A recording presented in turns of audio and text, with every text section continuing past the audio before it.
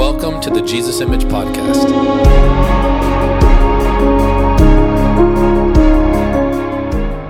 We're going to talk again. I'm going to close and tidy up the baptism of the Lord Jesus that we started a couple weeks ago.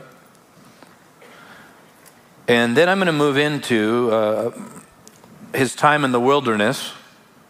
Is this okay? And then from there, we'll get into the teachings of Jesus.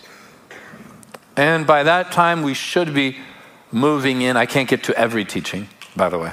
So I'll do my best to get to as much as possible, but we'll go through the Beatitudes, and we'll go through some of the key components of what the Lord taught.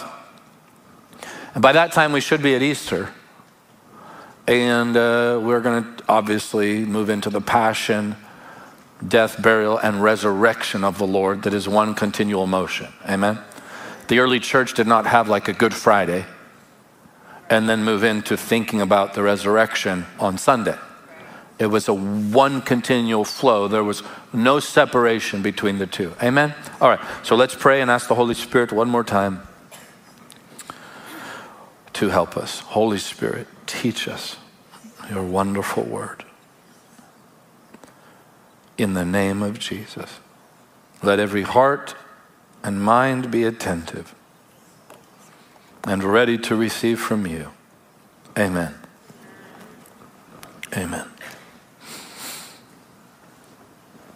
How many of you remember the teaching I did to open this teaching on Epiphany or the baptism of the Lord when I connected Genesis 1 and the baptism? Do you remember that? Okay, if you don't, I get it. I just need to study harder and be more anointed, if you forgot. It's okay, I can deal with it. John 1 actually is another parallel text to Genesis 1 and the baptismal account. So much of what we read, for instance, in the Gospel of John, who is my personal favorite writer, and the reason that is because of the way in which he sees the Lord. We just left a meeting the day before our event in California. We flew out a little early.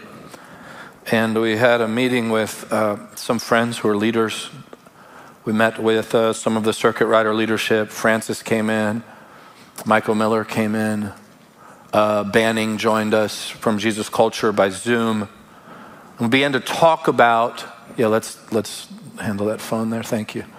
We began to talk about what we're all burning for and sensing.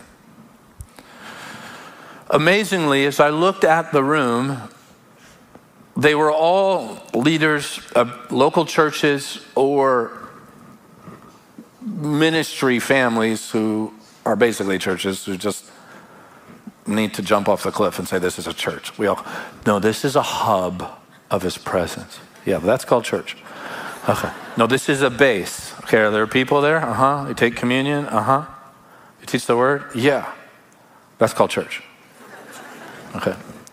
But it's okay. We all take time to get there. It took me, I never got there, so Pastor Benny just came and announced that this was a church. I still have not had the opportunity to formally say, we are planting a church here. But as we began to speak, we began to talk about where the church is and what she needs, what she must repent of and return to.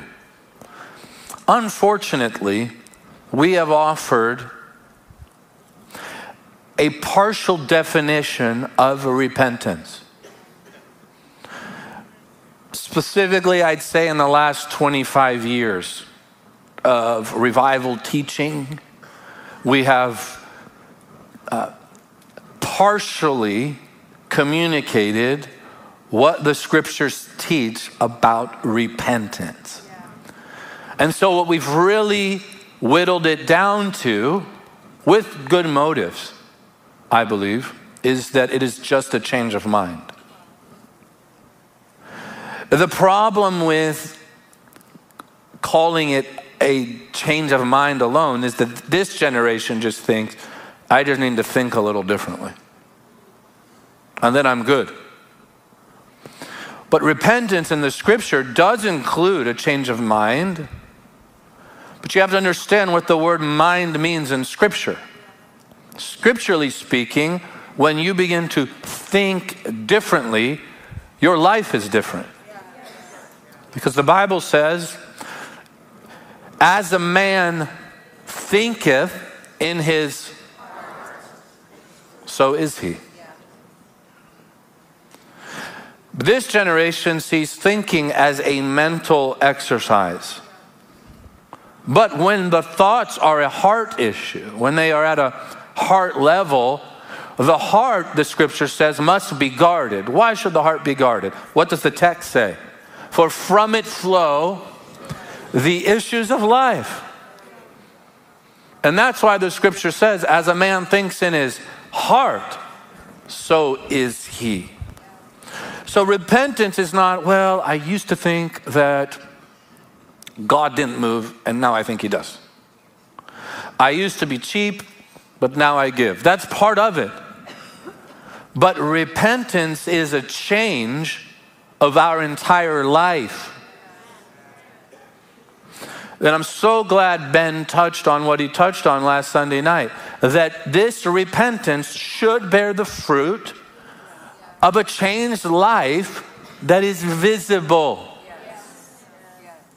So evangelical Western Christianity has taught, if you're jacked up, just run to the altar, say the prayer, and you're good to go. The prayer is the fruit of your salvation.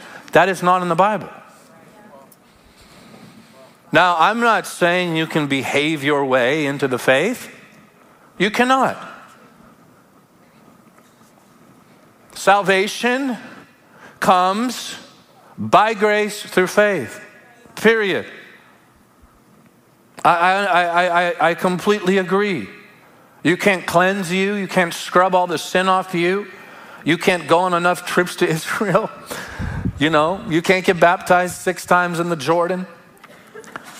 I've had people say, Pastor, on our Israel tour, will you baptize me in the Jordan? And I said, have you been baptized before? They go, yeah. I go, then no. The first one worked. My God. Imagine if you told your 8-year-old, you're going to get circumcised. Dad, I already was. You're going again. What would he say? You tell your 15-year-old that. I'm not doing that. Every Israel tour, people are baptized for the 9th time. Just go to the Jordan, splash it on your face, do whatever you got to do to feel it. But the first one worked. If it was real, if your heart was burning, if you came for Jesus, you were buried and raised again. It worked. Okay, so salvation isn't about what we do. There aren't enough pilgrimages available to remove our sin. Amen. Okay, absolutely. You cannot behave your way into God's kingdom. Jesus said in John chapter 3, you must be born again. So it's bigger than a behavioral shift. There's an actual death, burial, and resurrection that takes place through faith. And it's God's grace that empowers us and leads us to the cross. Nobody just decides to behold Christ crucified. You don't just get up one day and go, I think that'd be a good idea. I think it'd be a good idea just to stop being part of Satan's kingdom. No, it is a move of grace that occurs by the Spirit. And once we behold the Lord and see Him rightly as the Lamb of God, we accept Him by faith, and by God's mercy, He washes our sin away. Beyond that, He comes to live inside of us and makes our bodies His home. That's what Paul tells the Corinthians. Do you not know that your body is the temple of the Holy Spirit? Remember that the next time somebody from the pulpit encourages you to not live a sexually pure life. Your body, not just your heart, your body belongs to the Holy Spirit. It is agnostic to think that God doesn't care about our bodies. That was never Christian thought, that the body is bad and the soul and the spirit are good. That God doesn't care about our bodies. I remember one guy had an affair and Pastor Benny talked to him about it, confronted him, and the guy said, well, that wasn't me. And Pastor Benny said, well, who was it? He said, it was my body, my flesh. The Lord goes, or Pastor Benny goes, well, I don't care what part of you did it. You did it. You need to repent. That is agnostic teaching that teaches that God doesn't care about the body. If he did not care about the body, he would have never assumed a body. Does God care about the unborn? Jesus proved it. He lived in the womb of his mother. Does Jesus care about the poor? He ministered to them in a body. He healed bodies. Do you get it? Does he care about the sick? Of course. He touched lepers. Jesus cares about our body. So much so that he wept at Lazarus' tomb. And he wept at the widow of Nain's casket. Not just because this is true, partially. One of the reasons he wept at Lazarus' tomb is because he loved him. Oh, that makes me so happy. I love that verse in John's Gospel, that Lazarus is the one he loved. He loved him, and he loved Martha and loved Mary. Oh, could anything be more beautifully told about us, that the Lord finds room in Holy Scripture to tell everyone forever that he loved that family? So that's part of the reason he wept. Part of the reason he raised the widow of Nain's son is because he cared about that mother's grief. Everybody raise your hands if you have in the last 5 years lost a loved one. Look, it's most of the room. How many of you, let's just be honest, how many of you are still feeling the grief of that loss? Look, can you keep your hands up? About 100 people. What I can tell you unequivocally is that Jesus cares about your pain. The Bible teaches us that Jesus cares about our pain, but beyond the actual words telling us that he cares about our pain, the reason I can tell you he cares about your pain is because he wept. He came and wept with a widow who had already lost her husband and just lost her son. Aren't you grateful that you serve a Jesus who cares about your feelings? Aren't you grateful that you serve a Jesus who has become one with our pain? That's what Paul says. I want to know him in the power of his resurrection and the fellowship of his suffering, being conformed unto his death, if by any means I might attain the resurrection of the dead, Paul writes. Jesus cares about us. Are you glad that Jesus said to Saul of Tarsus when he fell off his high horse after killing Stephen and persecuting the church, are you grateful that you serve a Jesus who said, Saul, why do you persecute me? Jesus saw no daylight between himself and his church. And I'm so thankful this morning that today Jesus sees no daylight between us and him. We are more one with Jesus if you're born again. And I want everyone to limit movement, please, while I'm teaching. If you need to go to the restroom, we'll hand out diapers. No. That'll be next. If you can hold it, and I know you can, you're such a big little boy, hold it and just wait till I'm done. All right? If you cannot, then go. But if it's possible, or you can go before and after service. Amen? The Word of God is powerful. I said the Word of God is powerful. I'm not sure we realize how powerful the Word is. You know, I just taught at House of Bethany. You like that, huh? You like that? Oh, did he? Oh, I didn't see that. I was focused on Jesus. Well, he was not. All right. It was a joke. All right.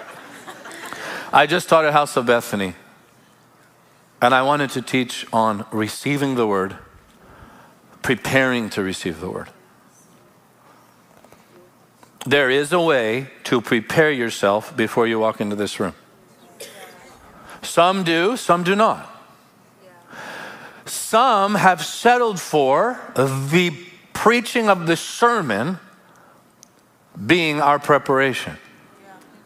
But the wise are ready to receive the word before it's preached. That's what I learned as a little boy. I'd sit right back here where Ken and Deb are, where the team is. I'd sit right in here, ready to receive the word. Now, most of the crowd doesn't do that, but what if we change the game here? What if this was the church that didn't depend on Pastor Michael to prepare their hearts? What if the hearts and the soil were already prepared? Then the preaching of the word, according to Mark 4, would actually take root and bear fruit. That's God's desire.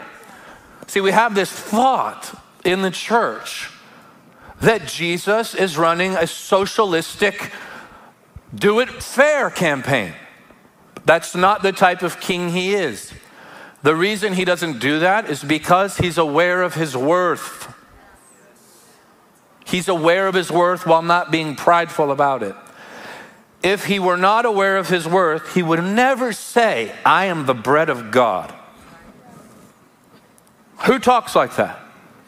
He would never say, I am resurrection and I am life. You say, I'm Amy. Well, that's cool. Jesus says, I am resurrection and life. Who else talks that way? Now, he's either incredibly prideful, confused, or telling the truth. If he's telling the truth, he is aware. There is a self-awareness regarding his nature. Think of these words. If any man believe in me, he will never die. Could you imagine if you went to Chili's or Starbucks and you said, hi, I'm Jessica, and the barista said, hi, if you believe in me, you'll never die. What's your name? What if it said resurrection and life on the name tag? You would think you are crazy. What a statement. Jesus says it without hesitation, without being prideful. Why? He's aware of his worth. Okay. I'm not sure we realize the worth of the declared holy word of God. I'm not sure we realize its capabilities. God spoke the worlds into existence. Do you think his word is powerful enough to lift your head out of the miry clay this morning?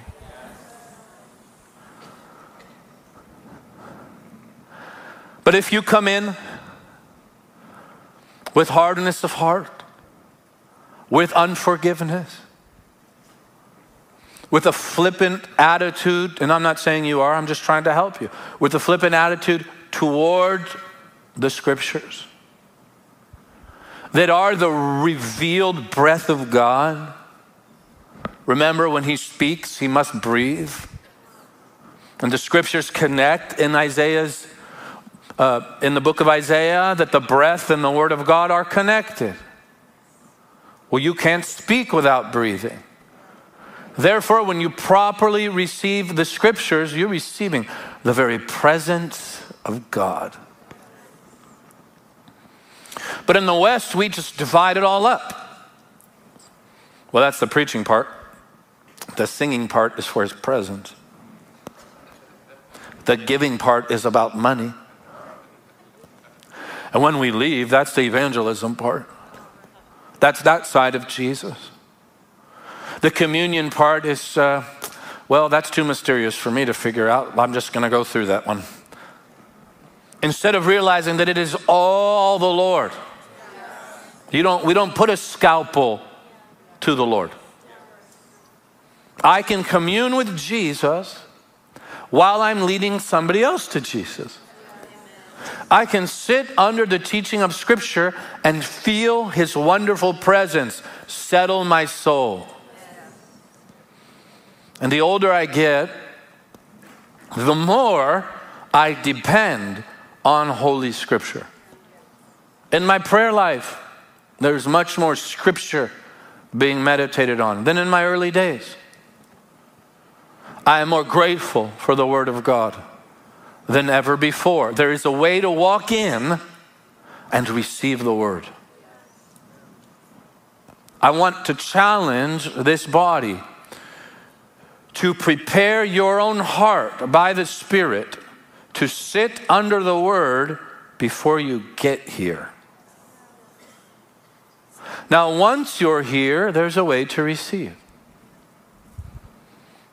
It's actually in the Scripture. And it's found in many places.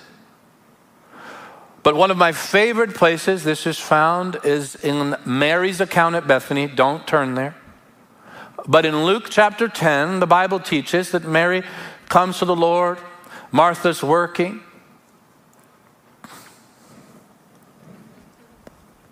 No, I'm joking. I often tell the staff, Martha, Martha, relax. Martha's working, and what is Mary doing? Sitting at his feet, hearing his word. Okay, that tells me something. The humble and the humble alone truly hear his word. You don't get to stand up. You got to hear me spiritually now. I'm not talking about your physical posture. You don't get to stand up and be tall when the great rabbi is releasing his word. The only way to receive his word is from the ground.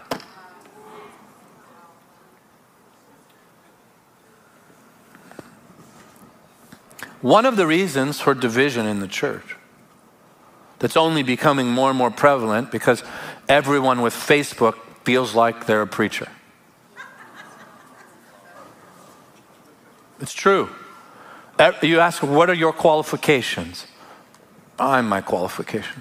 Okay. Who has endorsed you? Who has commissioned you? Since when did the church say, worthy vessel? Where are the fathers and mothers who say, we believe in you. We release you into the ministry. This is the pattern we see in the book of Acts. Paul himself, after preaching, waited for the right hand of fellowship from the apostles. But today, if you have a social media page, you believe you are deserving of the church listening to you. Well, that freaks me out. That freaks me out because you can just come up with your own idea about God that day and just expect people to listen to you.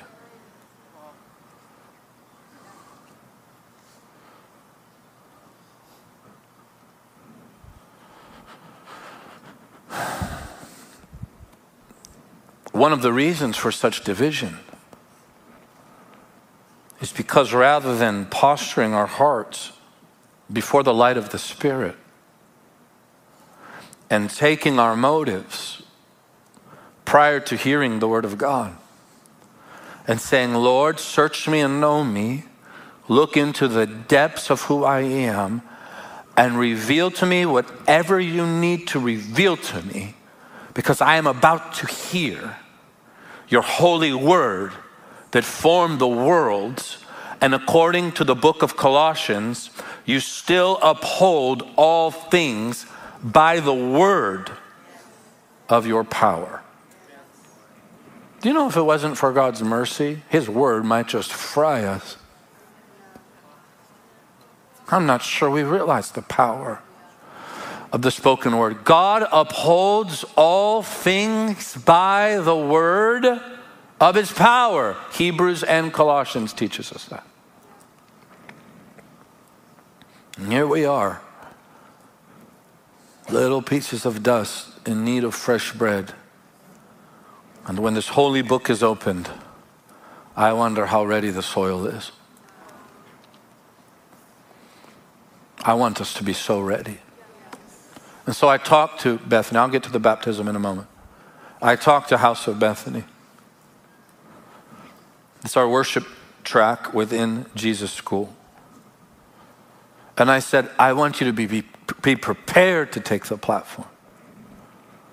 To the media teams, it's so easy to go, well, I just run cable. No, you are a worker in the house of the living Christ who is present. You are valuable to Jesus. Maybe the crowds aren't looking in your direction, but the crowds of heaven are. You have the eye of the Lord. Don't the Psalms say it's better to be a doorkeeper in your house for a day? Better is one day in your courts, the scripture says, than 1,000 elsewhere. The Lord knows this. If this were my choice, if I were the heavenly CEO of this ministry, if this were my choice, I would not be the guy behind the pulpit. That is not what I asked for. I did ask the Lord to use me.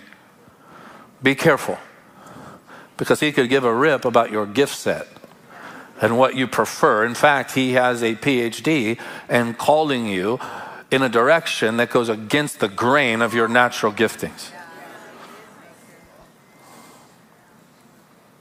It's not about people seeing us. It's not about being noticed by man. No, it's really not. It's about shaking hands at the door, loving the person in front of you, knowing that you are in fellowship with Jesus at the same time, and he is applauding you. It's a wonderful thing. If worship teams can arise like that, if media teams can arise like that. And I asked our team at Bethany, or I should say our student body, I said, how clean is your heart before you begin doing what you do? Now, I haven't looked at my notes one time this morning. It's not to say that's bad. I have them. I do believe in preparing. But it is to say that if you live a life filled with the Word, it'll spill out of you. That's how you want to be. You want to be prepared, ready. Ralph Wilkerson told me this. For those of you who don't know him, he pastored a wonderful church called Melodyland during the Jesus movement, the Charismatic Renewal. Was the first one to bring Catherine Kuhlman to the West Coast there in Anaheim, who I just found out actually used the building we're using for Jesus 24. Yeah, amazing what the Lord's doing. And Ralph told me this years ago. He said, Michael, remember to prepare your heart more diligently than your sermon. That's not to negate the need to teach the scriptures and be prepared. However, you can have a prepared sermon and a polluted heart, and the sermon will be limited. I want us to walk in dripping. I want us to walk in having already repented. I don't want our worship team taking a platform if they haven't forgiven each other. You understand? I don't want our team directing in the truck if there's an ought between them and a family member. I want true holiness for us. I want the weeds gone. I want the soil to have already been processed. May the presence and the Word of God till our heart soil. May the moisture of His presence rain on our hearts so that when I get up to preach, the Word is received according to Mark 4 and not stolen by the devil. My preaching will never fully deliver you from the cares of this life. My preaching will never fully deliver you of the love of money and the cares of this world that choke out the seed of the Word. It's you getting into that great and holy Colosseum called the prayer closet before you get here. It's in that Colosseum where God takes little kids in the spirit and turns them into gladiators who slay the beast of the enemy. This is the place that all heaven watches, and you begin to learn to offer your body, to tame the passions of the flesh. If you can't stay in your prayer closet for 30 minutes and you want to run a ministry, it doesn't work like that. If you can't tame your members, tame your tongue, you cannot claim intimacy with Jesus, to claim to be filled with the Spirit and treasure His Word and use your tongue in a way that He does not approve. Because the scripture says, shall bitter water and sweet water come from the same spring? I'm telling you, everything will change if you come in here ready. This is the spark. This is not the wildfire. You come in here dripping with oil, that spark will hit your heart, and God will change everything. Amen? That was a good intro, I think.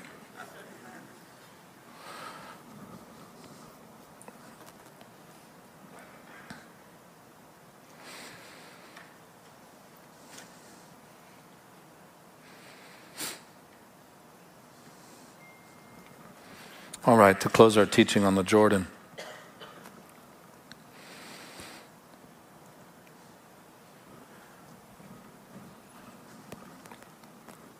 When we celebrate the baptism of Jesus, we celebrate the light of God. The church has been celebrating this for 2,000 years. And I believe there's a reason for that. In Mark chapter 1, let's turn there. We went there last time.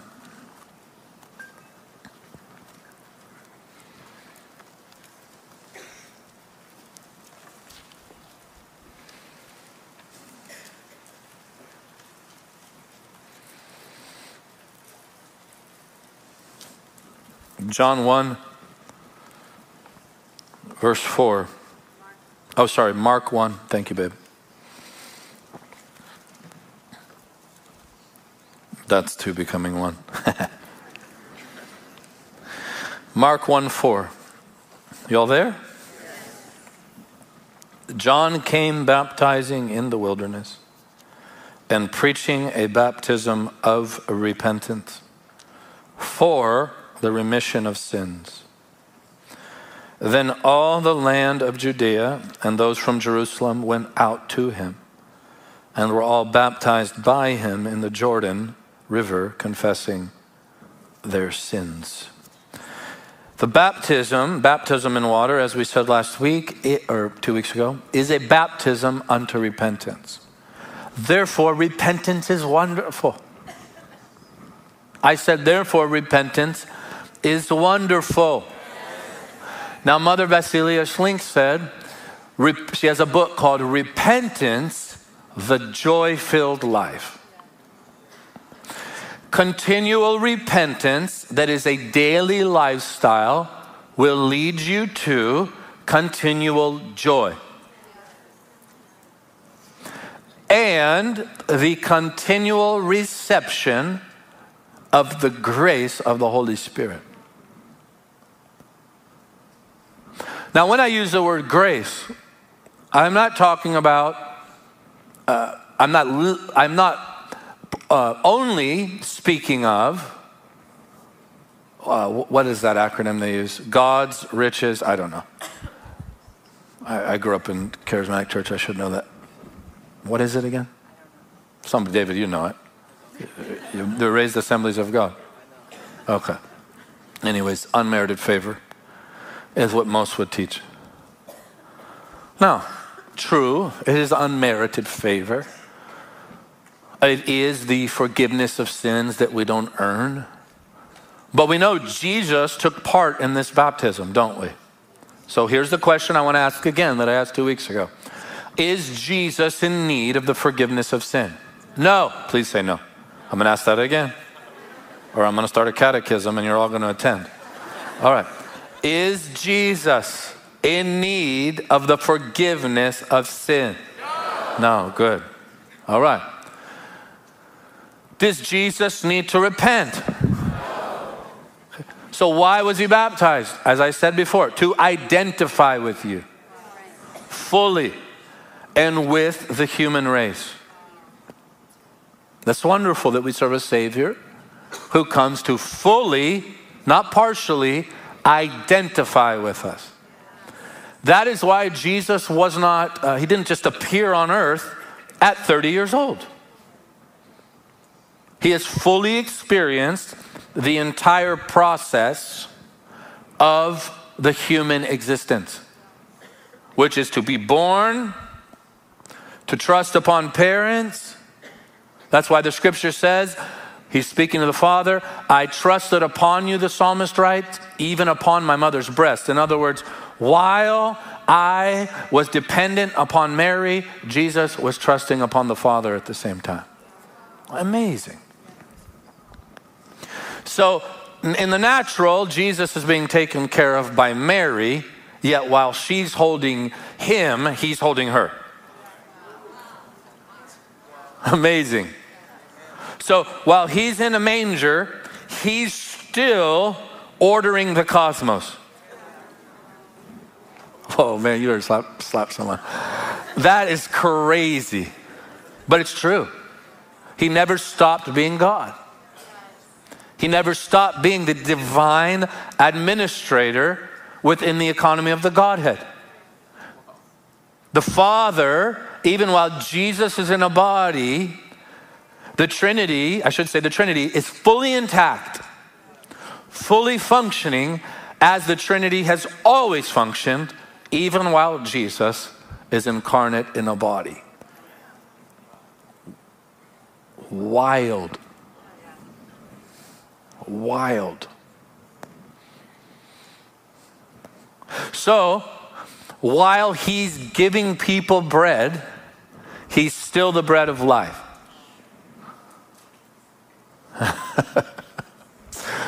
When he asked the disciples, do you have any food? Have you caught any fish? He's still food for our soul. Did he really mean when he told the Samaritan woman in John chapter 4, while he's sitting on a well, the well sitting on a well? Don't you see it? He's the well of life, the wellspring of life. He's sitting on a well. Did he really mean when he said, I'm thirsty? Yes, he did. Fully man. He meant it. But then he tells her about a water that will spring forth within you, that if you drink of it, you'll never thirst again. He's talking about his presence by the Holy Spirit. So he can be thirsty and the one who quenches our thirst at the same time. Amazing. So he goes into the water to identify with us, and something glorious happens. This is what I want you to see. When he goes into the water, John's gospel says something. Don't turn there for the sake of time, but it's in there, I promise you. John's gospel says that the Holy Spirit came upon Jesus, listen to the language, alighting upon him like a dove. So we all think that God has a dove cage in heaven, and that this dove flew down right out of the sky. That's not what happened. The Holy Spirit manifested upon him, the third person of the Godhead, upon him in the form of a dove, alighting upon him. Say light. Light. Say it again. Light. One more time. Light. Now, Epiphany is actually a celebration of the baptism of Jesus and the light of the Holy Spirit. That tells me something.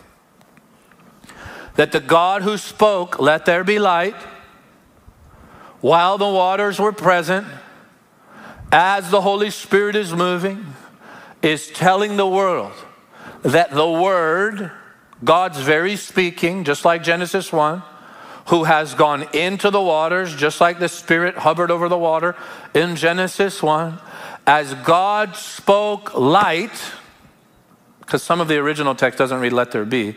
It just says light. Here we see the Word of God receiving the light of the Spirit upon him. And now we see the presence and the connection, listen carefully, between the baptism of repentance and the light of the Holy Spirit. The repentant are filled with light.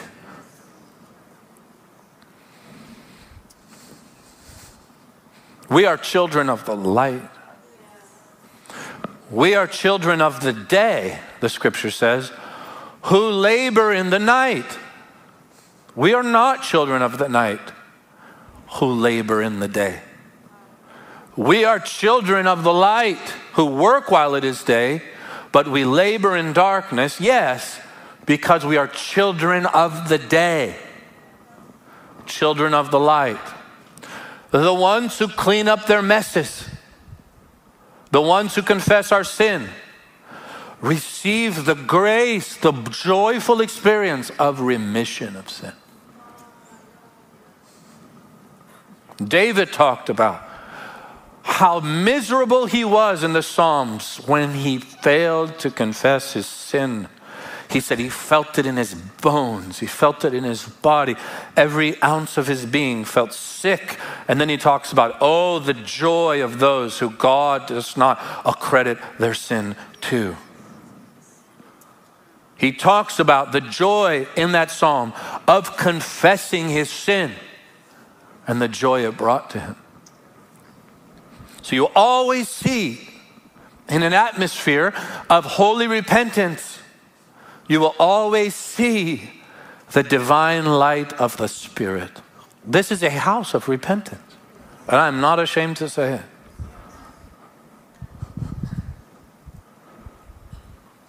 We have become in the last 20 years more interested in signs and wonders than making sure our heart is right before the Lord.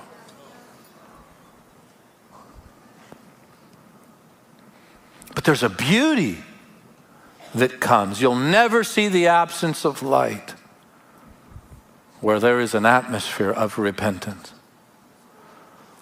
It's glorious. I said it's glorious.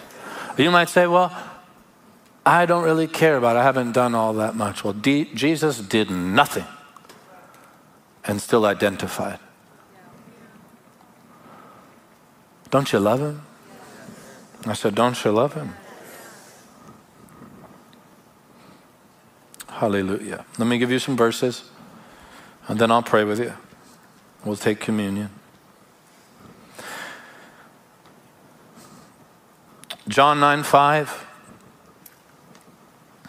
I want you to see the connection now between his baptism and this type of language. John 9:5. As long as I am in the world, I am the light of the world.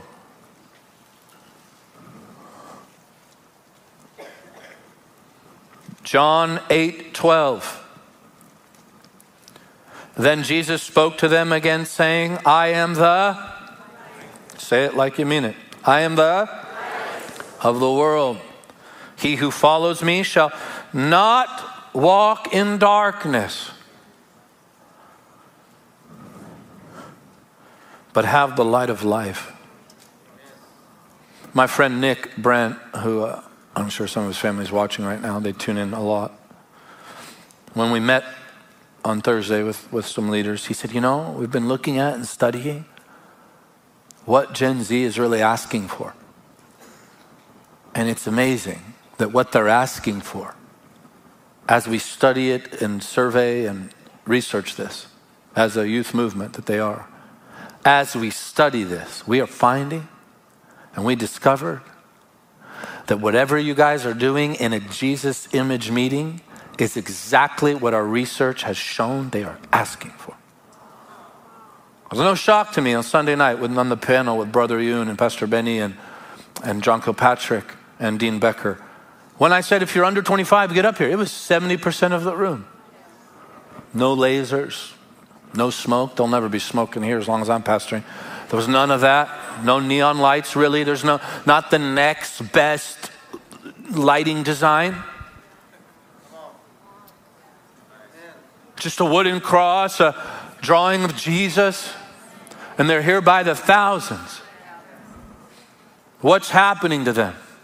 They're leaving darkness and coming into the light. They're being given the chance to repent. And they're sick of the darkness. They want the light of the world. John 12:46.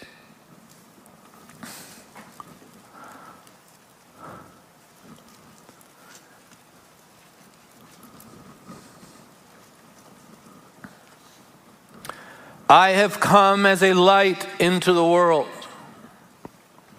that whoever believes in me shall not abide in darkness. Hallelujah.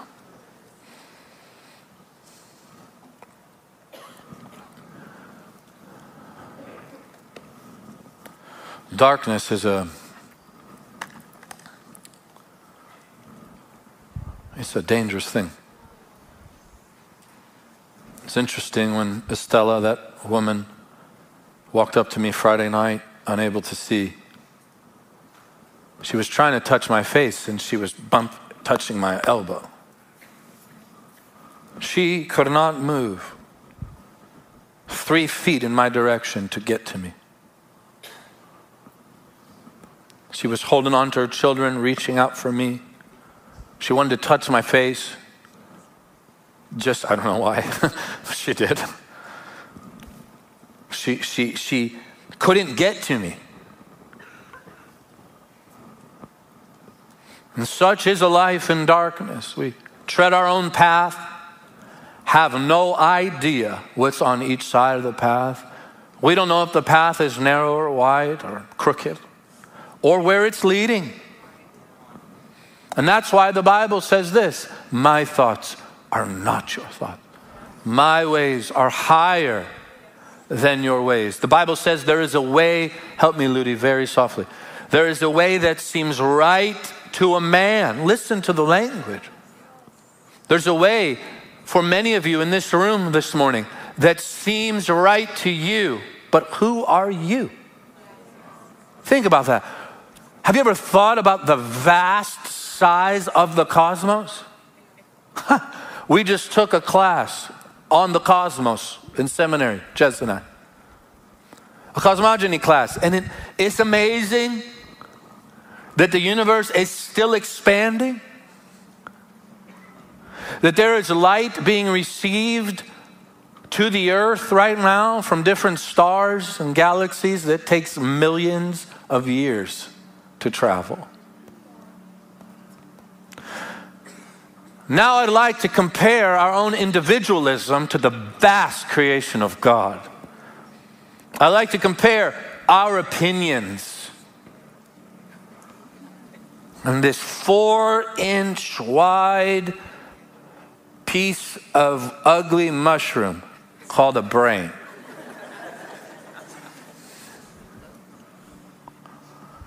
Do you think there's enough in there to lead you to disagree with the Creator himself? You say, oh, you're not talking about him, you're just teaching from the Word. Friends, this book weathered Nero, Arius, I should say, the Arian controversy, emperor after emperor. This book weathered the Babylonians, the Assyrians, the Persians.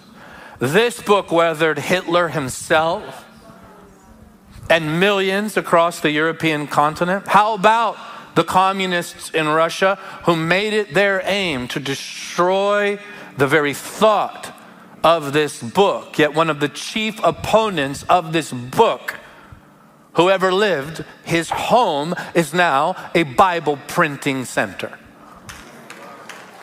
And the Bible says, let God be found true and every man be a liar. The holy word of God has been preserved, sustained. And did you know that Bible sales increased during COVID by 400%? 94%. This is still the most sold book in the history of the world. Now, please don't take this as an insult. I'm going with the Word of God over you. I'm going with the Word of God over me. What do we know anyways? Our opinions change with a single post. True or not? We are like the wind. When you're double-minded, you're unstable in all your ways, the Bible says. Tossed to and fro with every doctrine and every thought. Let's be honest. How much have your opinions changed already? Anybody here? Don't lie in the house of God. Anybody here over 50? Come on, better put that hand up. Oh man, I'm going to do an altar call for the fear of the Lord. Lips free from deceit, the Bible says, is the fear of the Lord. How much have your thoughts changed since you were 20? Those over 50, thank God they've changed. How many of you have changed your thoughts since you were 16? Huh? How about since you were 5? Anyone still drinking from a bottle? There was a day where cigarettes were good for you, evidently. Now they're not. There was a day where all you could eat, you were allowed to eat, is bacon and fat, and you'd slim down, yes, but you'd die a year later. Thoughts change all the time. Anybody now that you have children go, man, my mom and dad were right about that. Oh, how stupid I was when I thought they were wrong. Are you willing? Hear me. Are you honestly, everybody up in the balcony, everybody down here, are you honestly willing to stake your eternity on your opinions that have shifted every other month?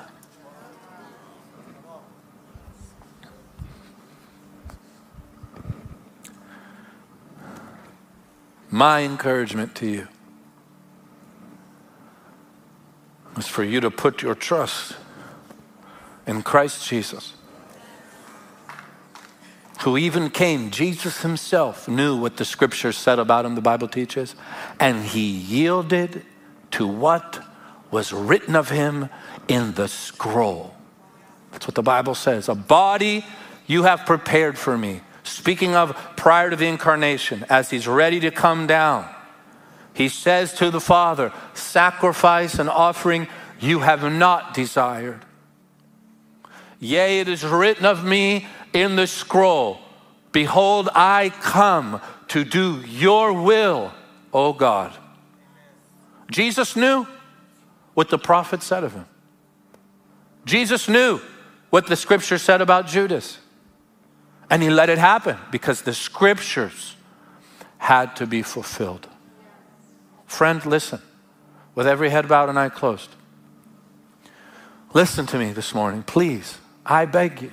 I beg you.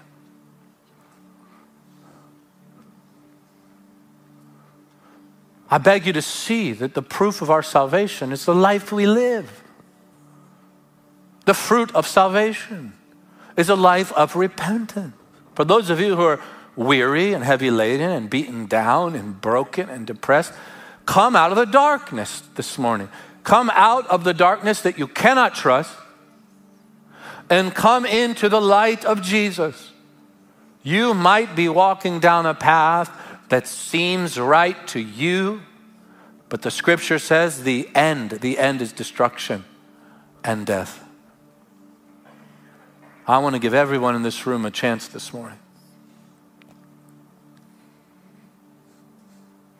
to step into the privilege and the joy of not holding on to your sin. Step into the joy of repenting. Now, you might say, well, I've already done this or that. I've already prayed that prayer. I'm not asking you that. I'm asking you, are you free from sin? It doesn't mean you don't sin ever. It just means, are you truly free? Are you living a life of condemnation? You know, I cannot do this for you, but you know. And this is the time to be honest. Are you weary? Are you carrying the weight of the world on you? You should not. Are there issues in your life that you've given your body to? And Jesus clearly says that these acts of the flesh, this life of the flesh, the fruits of the flesh, those who live such a life will not inherit the kingdom. Michael, what are you inviting me to today? A life in the light. And that's what John said, is people don't come into the light because of their sin that is invisible in the darkness. The only issue with darkness is that it leads you to death. But Jesus has come as the light of the world to uproot that sin and replace it with himself. If you enjoyed this podcast, you can like and subscribe to help us continue to reach people around the world with the gospel. Give today at jesusimage.tv/give. You can also join us in person or online every Sunday at Jesus Image Church. For more information on Jesus Image, events, Jesus School, and resources, visit jesusimage.tv.